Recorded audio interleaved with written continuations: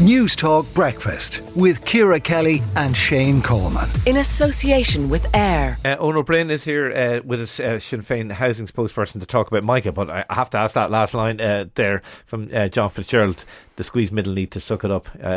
What's your take on that? I don't agree. I mean, obviously, every measure you take, you have to be mindful that you don't want to further fuel inflation. But where low and middle income families are actually taking a pay cut in real terms as the cost of living rises, then government has to introduce measures, and not just at the budget, but they have to introduce measures to ensure those who are struggling the most get the assistance. Yeah, in fairness to John, he wasn't talking about, I think he said we have to look after those who are struggling the most. Yeah, but I think the difference is that you often hear government talking about the very vulnerable, and absolutely they need the greatest level of support. But working families on modest incomes are under enormous pressure at the moment. And in fact, the at-risk of poverty rate is now increasing among that cohort of people in work. So we need emergency measures to tackle the needs of those people now. And the budget also needs to consider those. And some of those could be reducing costs, for example, like childcare or rent or fuel and other areas of public expenditure. So the idea that people just have to get on with this, I think ignores the reality that, one, people can't. But also, two, if people have less money in their pockets, that has an impact on the local economy in terms of local spending and local jobs. So you don't want that negative impact to happen as well. All right. Now, you are going to be sitting for some 7 hours today as part of the Oireachtas Housing Committee to assess the Micah redress scheme. The campaigners are going to be there as well. They're still not happy with the scheme. Are they right? Because it looks pretty comprehensive to most people, and it's going to cost an absolute fortune. It's going to cost billions of euro. Well, first of all, we don't have the full details of the scheme because the full bill hasn't been published yet. It was approved by Cabinet on Tuesday, but won't be published till tomorrow. So we're looking at the draft of the bill.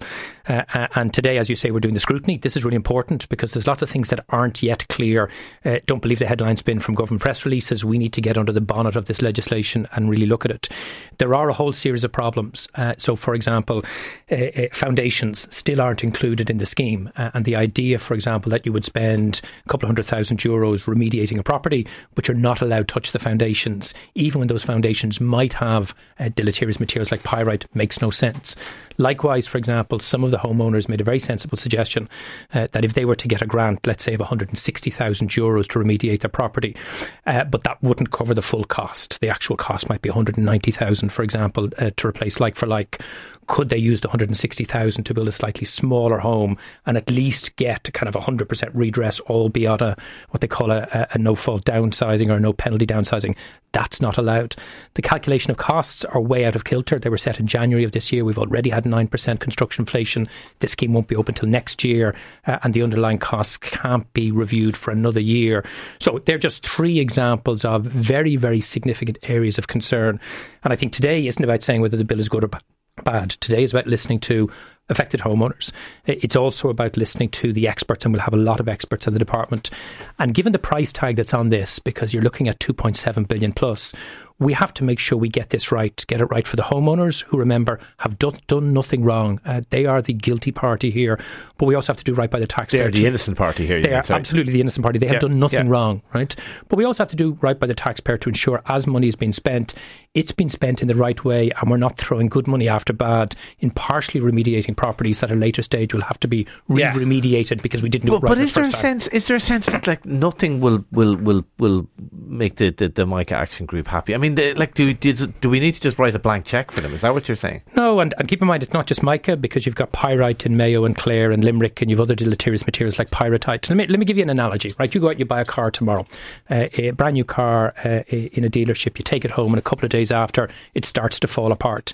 You're going to bring that car back to the showroom and you're going to demand your money back or a replacement. Yeah. What would you say if the dealership said, OK, Shane, you can have the brand new car, but you're getting no seats, you're getting no steering wheel. We'll give you wheels, but we're not going to give you any tyres. You wouldn't accept that. All the families are asking for is a like-for-like replacement of the homes that they worked hard to pay good money for. That is not what's in this scheme. And here's a very clear example. Martina Hegarty from the Mayo Pirate Action Group will present today, and I read her opening statement. She's a standard home in County Mayo. It's about 1,000 square foot. She will be eligible under this scheme, as we understand it, for about 160,000 to remediate. Currently, she's been told by contractors that it will cost €190,000 plus to remediate her home. Yeah. The scheme isn't going to be open, but let me make the point. The scheme isn't going to be open until next year, and inflation will go up more. Martina is being asked to pay 50, 60, 70,000 euros to remediate her own home on a like-for-like basis. She did not create these defects. No, she didn't. And therefore, I think what the homeowners are asking for is reasonable. It's a like-for-like replacement. And the car analogy is interesting. The difference, of course, is that, the taxpayer isn't the dealer who sold the bad car in the first place. And the taxpayer is the one who's going to be footing the bill. Some people listening today might be, and I'm not talking about any particular case here, but some people might say, if it happened to me, yes, I'd want the state to help me out here. But I'd also kind of feel it was probably fair enough that I'd have to take a little bit of the hit myself. Well, first of all, the taxpayer should not be paying the full bill here. Be very clear about that. There are quarries. There are block manufacturers. With respect to other defects, there are building contractors, non-life insurance companies and banks. Yeah. And we've been dealing with defects now for a decade, since the original Pyrite scheme was announced by Phil Hogan 10 years ago. He promised that he would bring industry to the table to make a contribution.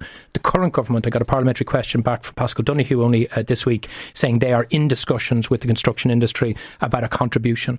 Sinn Féin's long-standing view is the taxpayer should not have to foot the full bill.